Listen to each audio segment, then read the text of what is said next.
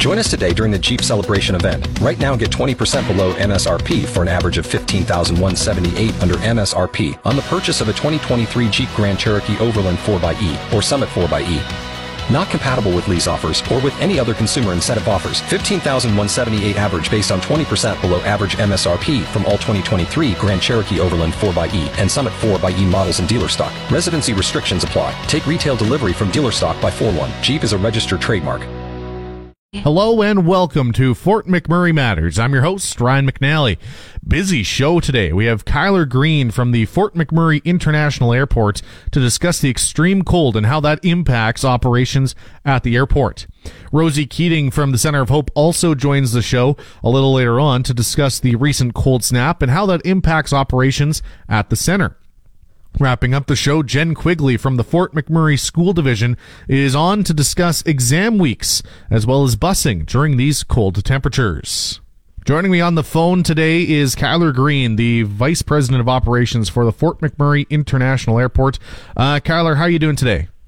I'm doing well. Staying warm. That's a good thing. That's, what we like to hear. Did want to ask about that cold weather, though, and how that impacts things at the airport on a staffing level. On a particular staffing level for us, it doesn't change our staffing complement. We just have to deploy our people in a little bit different methodology so that they're staying warm and safe. So are extra staff brought in, and how long does staff have to stay outside during these cold snaps? We don't bring any extra staff in, and we try and schedule our work so that the outdoor portions are minimized when we know that cold weather is coming. We take precautions ahead of time so that we've got as much outdoor maintenance is done as possible before the cold snap hits. And then when the cold snap does come into play, we rotate people inside and outside depending on the task that needs to be done. But we try to minimize it as much as possible. Maybe talk about some of those outdoor activities that your outdoor staff would work on during these cold conditions. Equipment maintenance that would needed to be done that doesn't fit into a warm shop. We don't have a few pieces like that.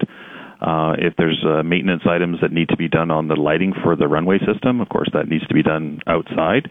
But again, we rotate people through so that they can perform a short period of work and then get a chance to warm up and then go back to the workplace. Like I said, but most of the time, if it can be delayed, we will delay it until the temperature warms up to around at least minus 30. Below that, it gets really hard to work, particularly with even gloved hands. Does that also include luggage loading into planes, or is that completely separate? The luggage loading into the planes is done by a separate contractor that is employed by the individual airlines.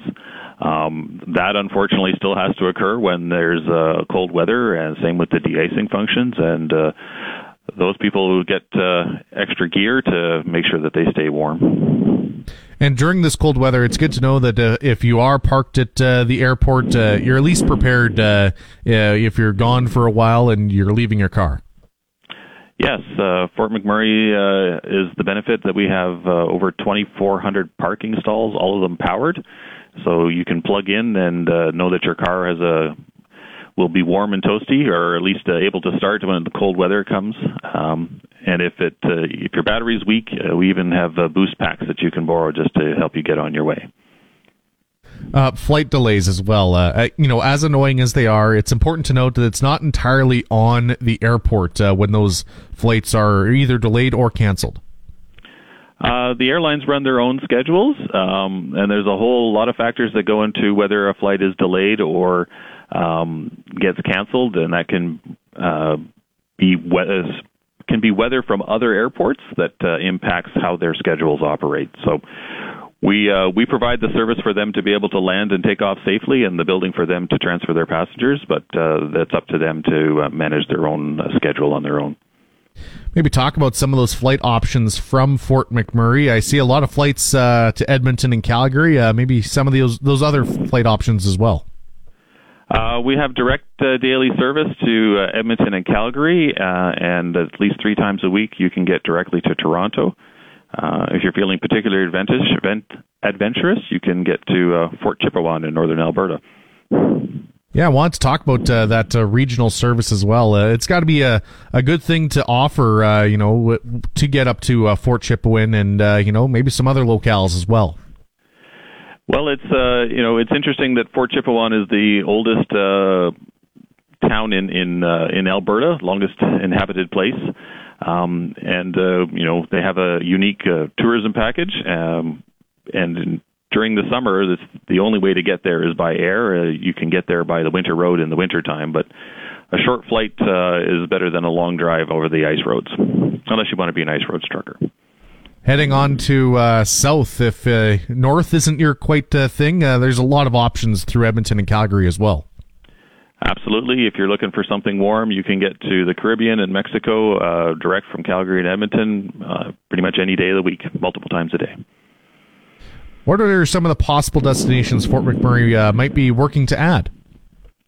We know that we're going to be bringing back Montreal in the summer with Air Canada, and we're constantly working with our airline partners to look at sun destinations, either in the southern U.S. or in Mexico. Cabo San Lucas, Las Vegas, Mazatlan are all very popular destinations.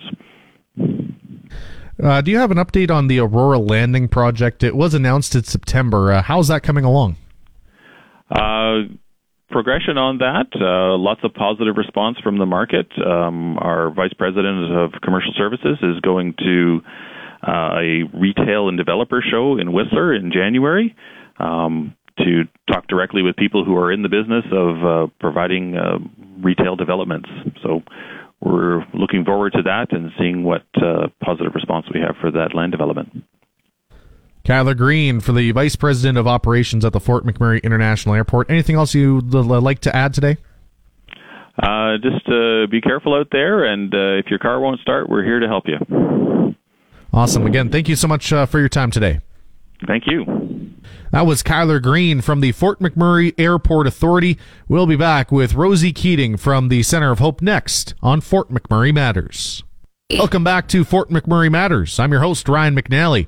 Rosie Keating from the Center of Hope joins us next on the show. Rosie, how are we doing today? I'm doing great. How are you doing? I'm doing well. I wanted to ask about the situation over at the Center of Hope, particularly with these cold weather conditions. Obviously, finding our way out of it, starting possibly tomorrow. But I guess, what's the situation at the Center of Hope currently?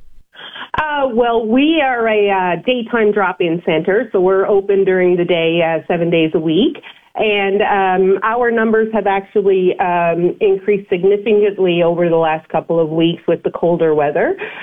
We have decided not to close during lunch just so that people can stay in and keep warm.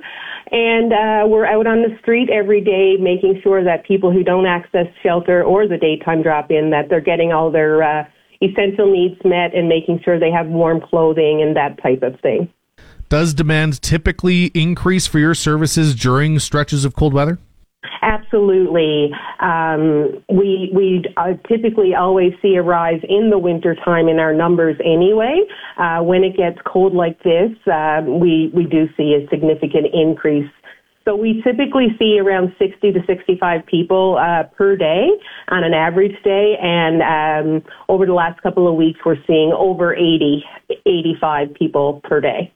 When people need to use your services at the Center of Hope this time of year, what's the biggest ask? The biggest ask right now is always warm clothing, warm jackets, warm boots, hats, gloves, that type of thing. So are those some of the types of things that people would be able to donate? And if so, how can they do so?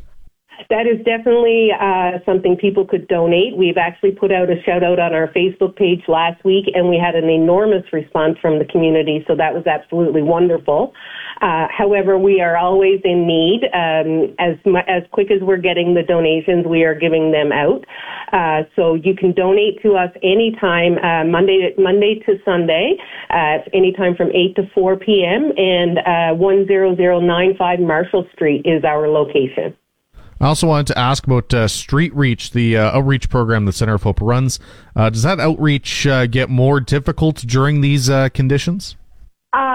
It definitely gets a little more challenging. We've had some issues with our van just trying to keep it started and keep it heated. However, just finding the people, because they're really trying to stay warm and in places that they typically don't hang out in. So that's one of our challenges, is finding them and making sure they get the services they need. Also wanted to ask about, potentially food. I saw that somewhere that, you guys offer, warm drinks and, oftentimes some food as well. Is that something that, could be donated as well? Absolutely. We go through a lot of coffee, a lot of hot chocolate, and a lot of bottled water, as well as we accept any prepackaged snacks, so noodles, oatmeal, granola bars, anything like that, and anything that we get, we pass it right on to our patrons. Also wanted to ask about the Housing First program. What could you tell me about it? So the Center of Hope is part of the Community Plan on Homelessness, and there's 4 agencies working with the Community Plan on Homelessness. And we, all 4 of us, have a Housing First program. For the Center of Hope, we have approximately 50 individuals on our housing program, and each of those individuals are housed in their own unit throughout the private markets throughout the community. And they have case management associated with them, and it's more of a step to independence for individuals that have experienced homelessness for quite a while. And just seeing this on your website now, the Eviction Prevention Program, I guess, how's that, I guess, what can you tell me about that program as well? So our Eviction Prevention Program is a community program, so anyone in the community who's facing eviction can actually reach out to us, and we can advocate on their behalf, maybe provide some financial support as well as case management, and help overturn their eviction or look for new lodgings if the eviction cannot be overturned, as well as pay some rent arrears. So it's a very good program. It's very busy right now. We find that it gets busier in the winter time. But if there's anybody in the community that's facing eviction for any reason, they can definitely reach out to us, and we can see if we can support them. Does Center of Hope have any upcoming events that you want to talk to us about? We have, on March the 9th, we have our Fire on Ice event, which is an overnight survival event. It's been going on for several years now. We don't have a lot of details on where it's going to be this year, but typically a group of people get together, raise money, and build a shelter in the outside and sleep outside for 24 hours or stay outside for 24 hours. Just to bring awareness and raise some money for us. Alrighty, perfect. How else can people help the Center of Hope? Donations. Warm clothing. We're looking for anything to keep you warm. Hats, scarves. Boots are our biggest concern right now, and warm jackets, as well as ski pants and long underwear. That would be our biggest ask right now. Just to keep people warm. Rosie Keating, the Executive Director for Center of Hope. Anything else you'd like to add? I think we covered it all. Awesome. Well, again, thank you again so much for your time here today, and best of luck in helping those in need. Thank you very much for taking the time to talk to me. Coming up, Jen Quigley from the Fort McMurray Public School Division, next on Fort McMurray Matters. We're back with more on Fort McMurray Matters. I'm your host, Ryan McNally. Jen Quigley, the Director of Teaching and Learning for the Fort McMurray Public School Division, joins us next. Jen Quigley, the Director of Teaching and Learning with Fort McMurray Public Schools. Jen, how are we doing today? I'm wonderful, and thanks for having me. It's a bit chilly out there. Yeah, hopefully it just warms up a little bit here, and then we're off and running. Exam week on the way, Jen. When do things get underway for exams? So we are in exam week now, actually, and it's a little bit more than a week. And this is exams for school-based exams as well as provincial exams. So we have provincial exams in grade 12. And students are in the throes of studying and taking tests and going to tutorials and all of those other pieces that exist when you are in exam week. So we're in it. Maybe just remind us, because for some of us it's been a while. Again, you mentioned who has to rate the exams, but what impact these exams have on students' grades? So it depends on the grade that you are in, and within the public system, we have defined what percentage a final exam consists of into your final grade, and it begins at grade 7 and goes all the way up to grade 12. Keeping in mind, I use the word final assessment rather than final exam. Certainly grade 12s in provincial core courses have a final exam, but say a student in grade 9 may have some sort of final project or something else that isn't that traditional pen and paper, but that is their final assessment. I must ask, what was your favorite exam and why? Oh, my favorite exam was probably my English 30 exam. I ended up doing a degree in literature, and I was always one of those students that loved to read. And so studying consisted of going back over and rereading books that I thought might be on the exam, or rereading some of the Shakespeare plays that we'd studied. And so for me, getting to sit around and read was a joy to study. I gotta be honest with you, Jen, that was probably my least favorite final that I wrote back home in Saskatchewan. The A30s and B30s in English for me kind of were tough, but strange world that we live in, I end up talking for a living. So that's just, a weird way to go about it. I guess, what was your least favorite exam and why? Oh, Physics 30 killed me. That was not a hard response. I was strong in math, and so chemistry was also a strength area. Physics, though, it felt like it was really the basics of mathematical operations, and the rest of physics was just a mind bend. And I will acknowledge that I did not do particularly well on that final exam. See, even the Director of Teaching and Learning, Jen Quigley, for Fort McMurray Public Schools, has final exams that she struggles with, right? That just goes to show that, it's not mandatory to be perfect at every course, but just try your best, right? Oh, goodness gracious. I think perfection is actually a terrible word, to be quite honest. I really can't think of, certainly as adults, where we have areas in our life where we would say that we're perfect at something. I think that we are always in a place of growth, and I agree. I think students try their flat out level best and give it their all for what they have in that moment. And I think it's also really important to recognize that depending on the exam, depending on, AM or PM, how many exams or assessments have you already had, I think kids have varying levels of energy going into any final assessment. And it is their very best in that moment. Do you have any unique or fun memories of exam weeks from when you were in school? Do you know what I always loved? And here in Fort McMurray Public, we still do it. It was the feeling in the schools during exam week. So what I'm talking about is this.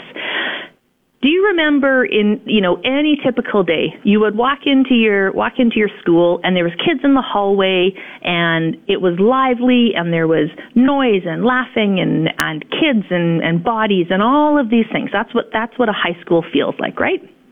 Yeah, that's what I remember. And then during exam week, though, you walk in and you'll see kids, but everybody's really quiet. And usually there's some sort of chart paper or sandwich board up front that says, exams are in session, something like that. And, you'll have teachers standing at their classroom doorways greeting you with a smile and a nod, but in silence. And I always remembered thinking, this is this makes me feel like a grown-up. This makes me feel like I'm maybe at university. And I always loved that feeling. The school turns off the bells. There's no bells through the day, so it's not disruptive. And it just felt like maybe we weren't at my everyday high school, and I really liked that grown-up feeling. After exam weeks are wrapped up, what's next for Fort McMurray Public Schools? We move into second semester. It is a seamless move right on through. Second semester starts, which for most kids is new courses, and it's that opportunity for fresh start, new learning, often new teachers, and it's a really beautiful time of reset.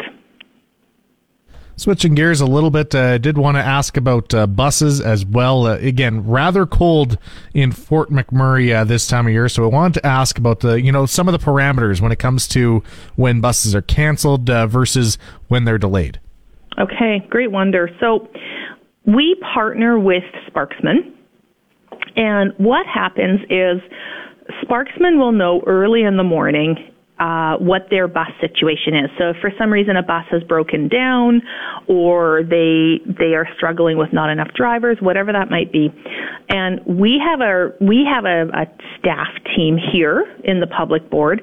Sparksman has a team, and our teams work collectively to figure out the best way to get kids to school. Canceling a bus or saying to families that there will be no bus at all is the absolute last resort solution. Before that, Sparksman works really hard to try and have other existing buses go and pick up kids or do parts of, say, the missing route so that we can get kids to school. That sometimes means a delay, but it's not a cancellation. When we are having a change to the regular schedule, so a bus might be delayed or unfortunately canceled, that information is on the radio. It's also on the FMPSD website. And then what we also do is we alert the schools for whom those buses are delivering students to. And those schools, put that information on their websites, but also send out that information to parents via school messenger. So we do our very best to let everybody know in kind of real time and in that timely manner that buses are perhaps delayed or canceled. And what we have, which is I think really neat, is we have an app. And bus parents have access to this parent portal app, and it actually allows parents to see and track where their child's bus is. That's fairly unique to Fort McMurray School Division, I imagine. It is. Yeah, so I guess what options do people have in that rare instance that their bus does get canceled? So if their bus is canceled, and now we're going to dire situation here. Their bus is canceled, and let's say, I don't know, half the fleet is canceled, and we aren't able to pick up students, then students would be looking at public transportation or an adult driving them to school. Typically, though, if their bus is canceled, Sparksman works to pick those students up on a separate bus or on a different bus. So could there be, multiple pickups being done by the same driver, for example, just, kind of to get all the kids at school, maybe they're late the second half for, second, third, or whatever, but, at least they're there? That's exactly what happens. That is the best solution because we are getting kids to school. It's also important to note that, as we have designed the routes to the greatest extent possible, our pickup spots are also at existing bus shelters. So that means that, the kids do get a little bit of shelter while they're waiting for the bus. Mm-hmm. Yep, to the greatest degree possible. That's where we also put our pickups. It makes sense, doesn't it? It does, for sure. Jen Quigley, anything else you'd like to add on buses? I don't think so. I think that, to be quite honest, that the busing organization and the constant rejigging really is the job of masterminds. Couldn't said it better myself. Jen Quigley, thank you again so much for the time today. You're welcome. Thanks so much, Ryan. Cheers. That was our show today. A big thank you to Jen Quigley from the Fort McMurray Public School Division, Rosie Keating from the Center of Hope, and Cuyler Green from the Fort McMurray International Airport for joining us on today's show. Coming up on tomorrow's show, there's a special performance on the way at Keyano Theatre this Friday. We talked with some of the cast, the director, and Eugene Carnegie from the Keyano Theatre to discuss Always, the Patsy Cline musical, coming to Fort McMurray on Friday. Thank you for listening to Fort McMurray Matters. I'm Ryan McNally, and have yourself a great day.